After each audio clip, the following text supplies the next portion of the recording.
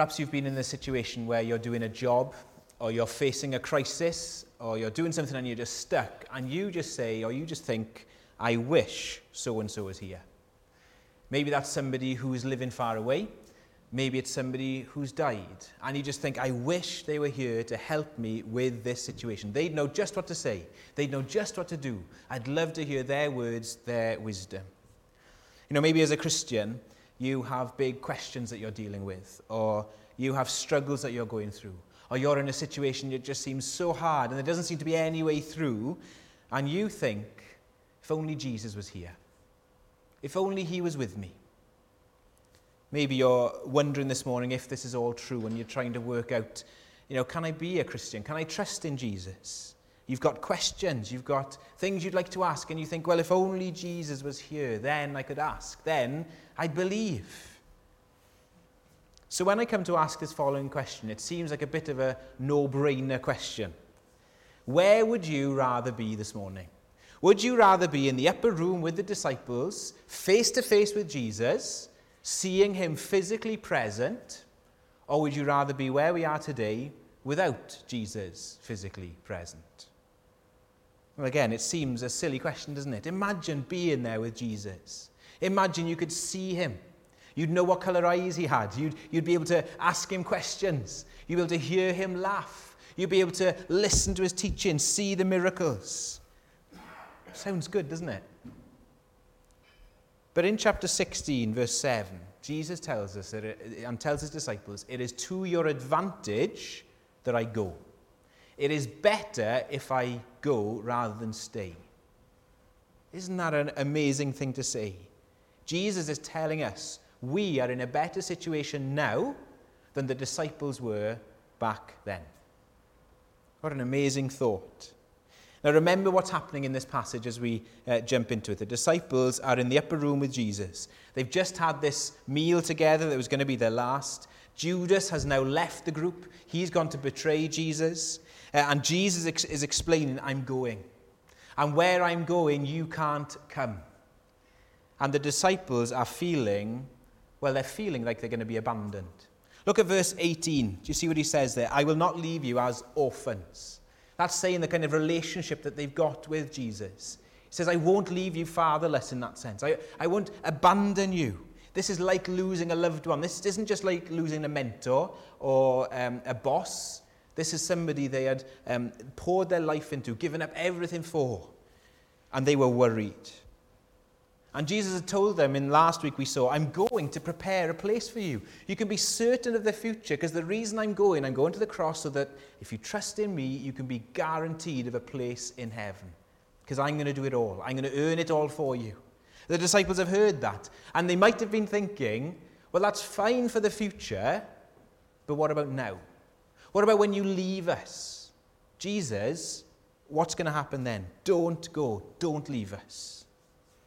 This morning, as you look at your battles and your struggles and your questions, as you look at your life and the pressures and the failures and the worries that we have, God can seem distant, can't he? Where is he?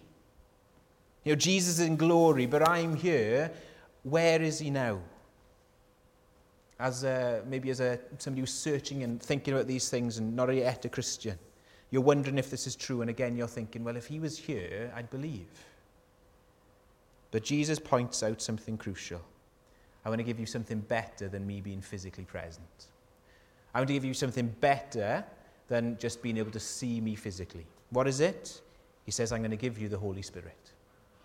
I'm going to give you the Holy Spirit, and he is better, having the Holy Spirit is better than being present with Jesus physically. Now, the Holy Spirit, we can sometimes be confused about ideas about who he is, but remember, Jesus is speaking about the Spirit of God, the third person in the Trinity. Remember, God is Trinity, he's triune, Father, Son, and Holy Spirit. Fully God.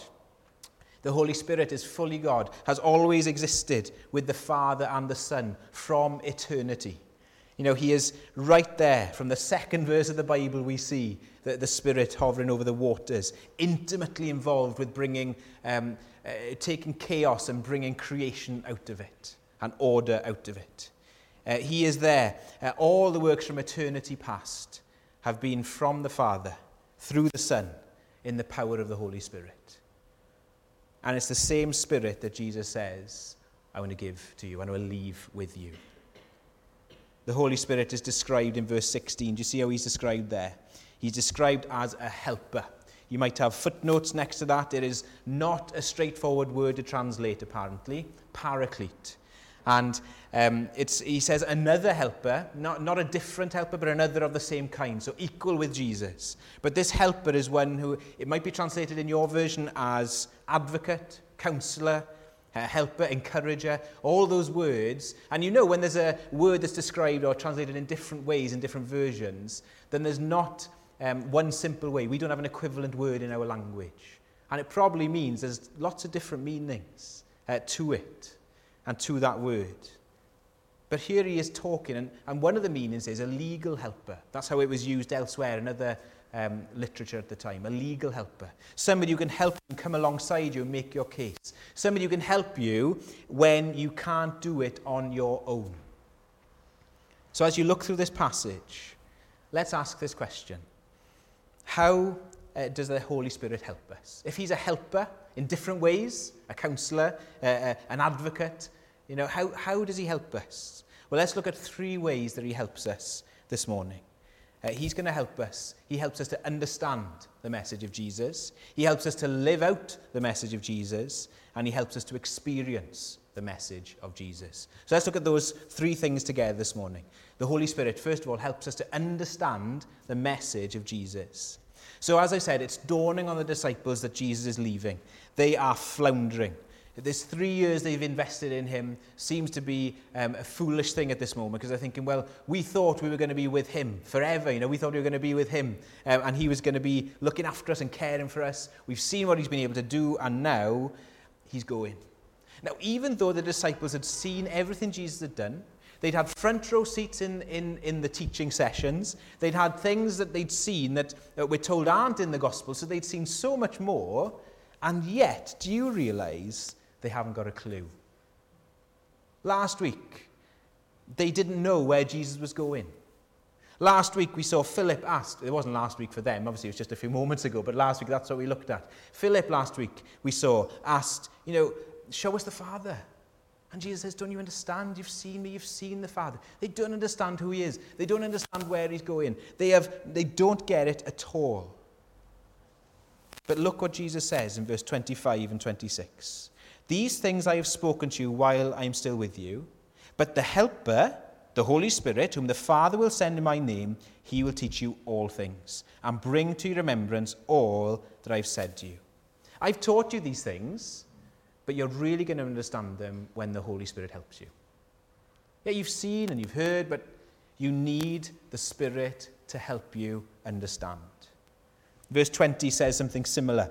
It says, in that day you will know that I am in my Father, and you in me, and I in you. You will grasp some truths that I've told you, but you don't get yet, because you need the Spirit's help. Now, what difference does that make to us today? Well, I think it's huge, isn't it? The only way that we can know and understand who Jesus is if the Holy Spirit helps us. The only way we can understand why Jesus came, the only way we can know and understand the gospel is if the Holy Spirit helps us. This morning, if you are amazed by the message of Jesus, however faint that might feel, we might say, I feel cold, and I don't mean physically cold, I mean spiritually cold. I might struggle, I might think, oh Lord, I wish I loved you more. But if there is something in you that wants to love Jesus, that sees moments of Jesus' greatness and glory and beauty, and if you have experienced that, the only reason that you think the gospel is the best message in the world is because the Holy Spirit has opened your eyes to see it. He has worked in your heart. He has helped you to see it. That is the only reason. It is not because of anything clever in us, but God, by his Spirit, has helped us to see. Without him, we wouldn't be able to understand. Without him, we wouldn't get it. Seeing Jesus, being there, wasn't enough for the disciples. They didn't understand. They needed the work of the Spirit. And in the same way, if this morning you are searching, and if you're wondering if this is true, If you've been listening and thinking, there might be something in this. If maybe over the past few months, past year, you've heard this and thought, this is starting to make sense. Truths that you've heard before, but never really believed, or things that you've thought about before and thought that doesn't make sense, but suddenly they're starting to make sense. Suddenly, it's starting to fit into place. That is because the work of the Spirit is happening in your life. Maybe you are thinking these things through and Jesus suddenly isn't just a distant figure, but he's somebody who is deeply relevant. And when you hear the words of the Bible, they just speak into your life. That's the work of the Spirit. God is at work in you. And maybe it's time for you just to admit that and say, this is true, and start following Jesus. Maybe this morning you're thinking, I would never believe. Let me ask you, what would it take? What would it take for you to believe that this is true?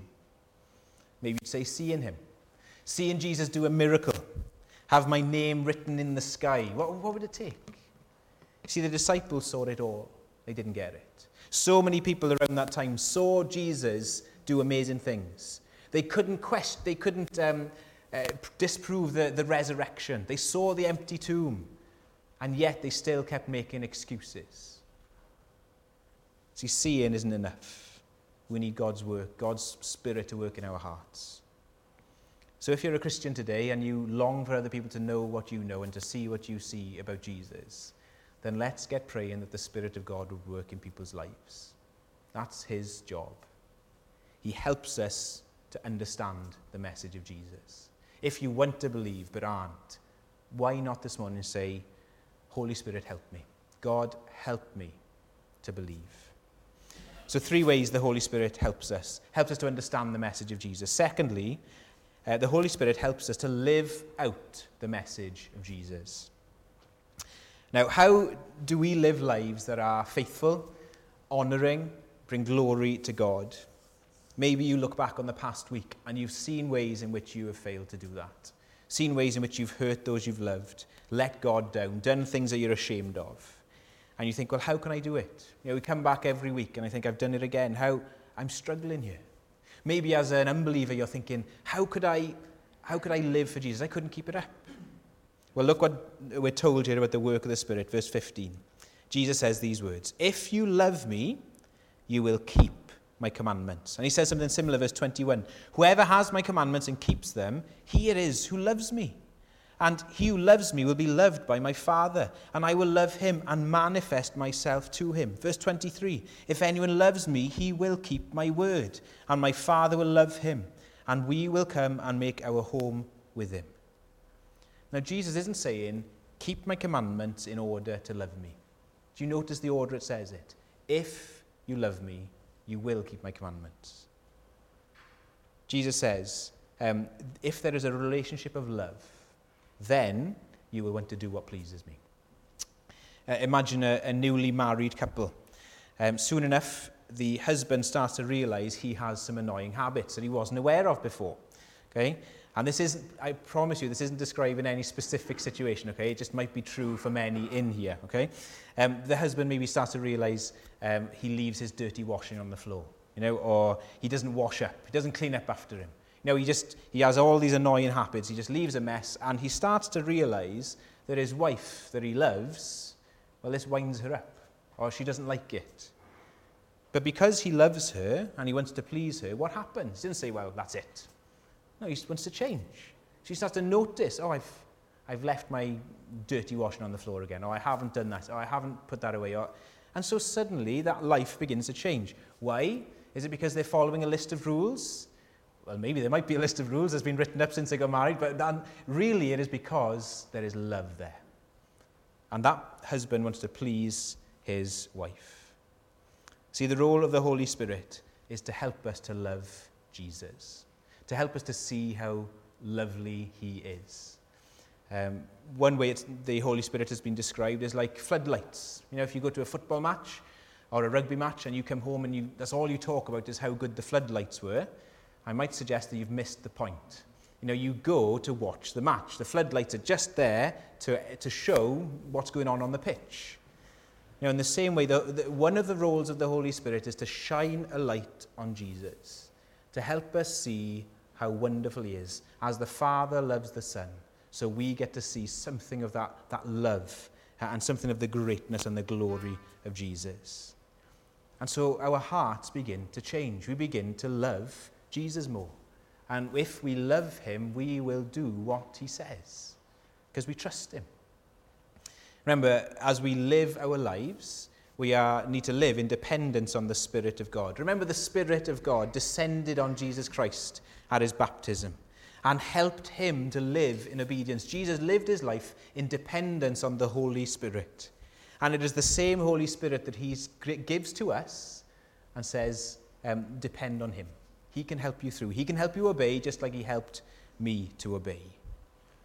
Look how it's done. Verse 23 kind of fleshes this out a bit. Jesus answered him, if anyone loves me, he will keep my word, and my Father will love him, and we will come to him and make our home with him. The Father and Son come and make their home in your heart by the Spirit. Isn't that just mind-blowing to think about? Imagine, again, the scene. You move into a new house. And initially, as you look around this house, there's things that you're not too keen on. You know, there's wallpaper that you think needs changing. The carpets need changing. Maybe there's been furniture left there and it's not to your taste. But bit by bit, year by year, you end up pulling down the wallpaper and putting your choice of wallpaper up. You get rid of the furniture and you bring your furniture in. You change the carpets and suddenly you're sitting there one evening and you're looking around and you're saying, this is my home. I'm happy here. I want to stay here. That is the work of the Spirit in the life of a believer. See, when the Spirit comes in, he makes us aware of things in our life that God doesn't like. So things that maybe you lived with for years and hadn't even noticed before, suddenly when you put your trust in Jesus, you start to realize, I don't know if I want to do that anymore. Or you're just aware of it and think, I've said that and I don't think I should be saying that anymore. Or you go here and I don't think I should be going here anymore. And just slowly, things are pointed out that you'd never noticed before. That is the work of the Holy Spirit. And bit by bit, month by month, year by year, it's as if the Father and the Son look around our life and say, I like it here. I'm going to stay. I'm going to make my home here. So the Spirit helps us and he gives us the power to change. Remember, this is a change from the inside out, isn't it? This is transformation. That's how God, the Holy Spirit, helps us. This is so much deeper and richer than just saying, being a Christian is doing this, that, this, that, this, that. No. The Spirit shows us how great Jesus is.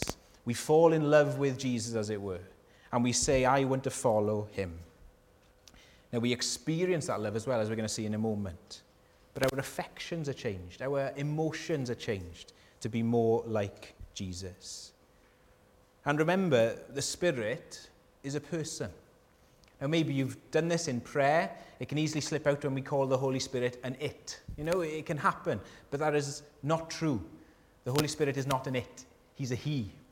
And that means, the Bible tells us, we can grieve the Holy Spirit. We can upset him.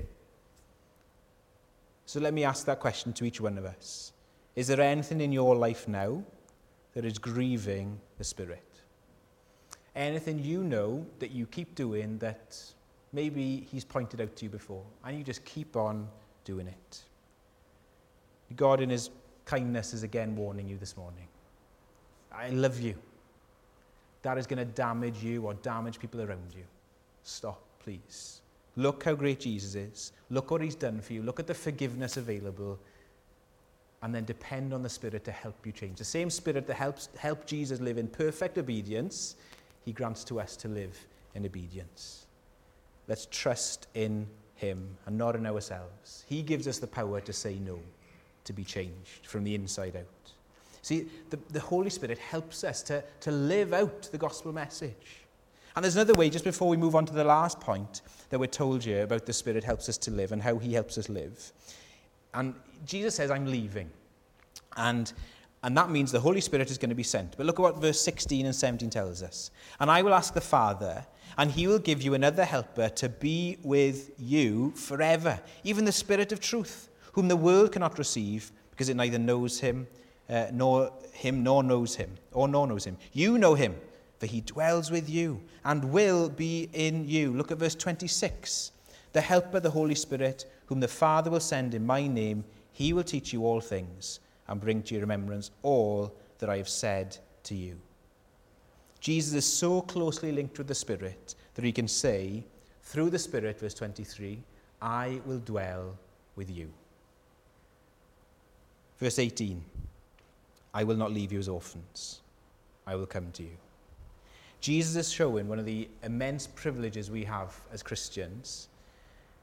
Because he is going, he will send the Spirit to dwell in believers. So the Spirit of God brings the divine presence of God into the life of a believer.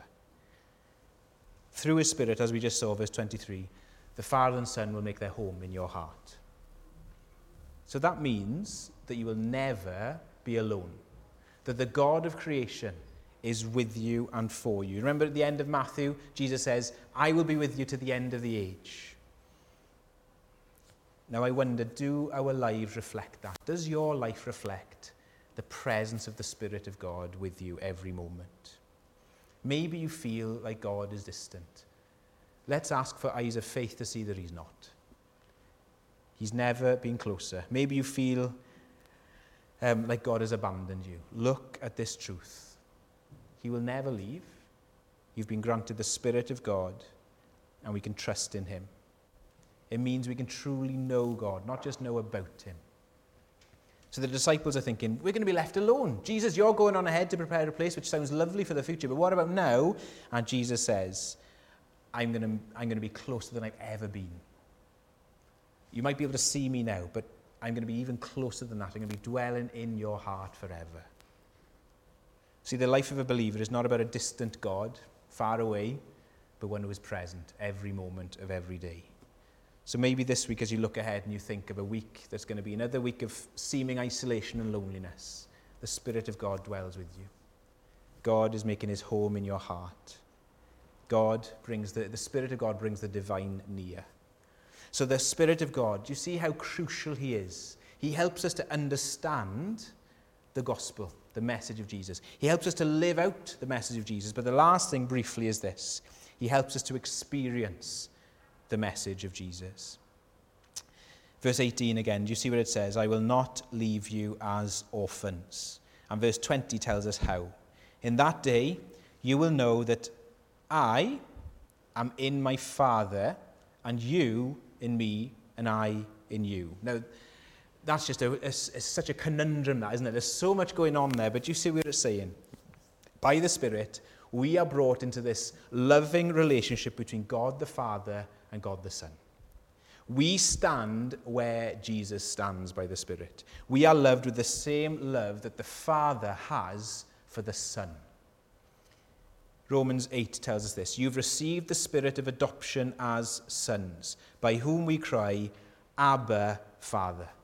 The Spirit himself bears witness with our spirit that we're children of God. And if children, then heirs, heirs of God and fellow heirs with Christ. We are united with Christ. Everything that is true for him becomes true for us. We are joint heirs. So it is as if Jesus says to God the Father, here is my sister. Here is my brother. We are united together. And we are accepted and we are loved with the same love. One of the roles of the Holy Spirit is to take that truth that we might know, oh yes, I'm loved with that love, but to make us feel it in our heart. When Jesus was baptized, remember the Spirit descends on him, and then he hears the voice, this is my Son, with him I am well pleased. The role of the Spirit, making God's love known in our lives. Thomas Goodwin was a 17th century Puritan, and he saw this father and son walking down the road together. They were hand in hand, and then at one moment the father picked up the son, reached him, and gave him a hug, kissed him and said, I love you. Now, in that scene, was the father and son when they were holding hands? Yes. Were they more father and son when he held him up and kissed him and told him he loved him? Well, no, they weren't. No more. But at that moment, he felt his sonship. Yeah? It kind of felt, yes, I'm loved. That's the role of the Holy Spirit. To take the truth, I am a child of God, and to make it real in our heart. And God can do that. Maybe he's doing it even now, as we're thinking about these truths. He's just reminding you, you are loved. You are accepted. You are forgiven. God's word by his Spirit drawing close to us. See, this is the role of the Spirit, to make us experience the gospel. It's not just a distant truth, but something that is near. We don't just agree to just distant, abstract truths, but we can experience this as well. And we pray that God, the Holy Spirit, would make these truths more real to us day by day. That's why we don't agree with him. We want to know more of his assurance, more of his love. Remember what's going on here. The disciples are fearful.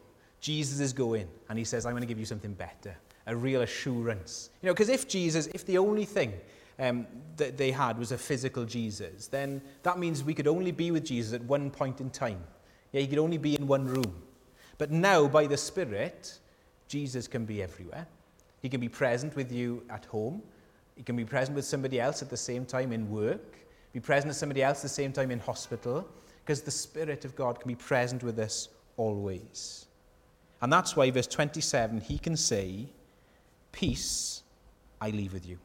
My peace I give to you. Not as the world gives do I give to you. Let not your hearts be troubled, neither let them be afraid. See, the Holy Spirit gives us assurance of the love of Christ for us, but as well, he gives us a peace that passes all understanding. These were troubled disciples, and he says, I'm going to give you a peace that isn't like a peace the world offers.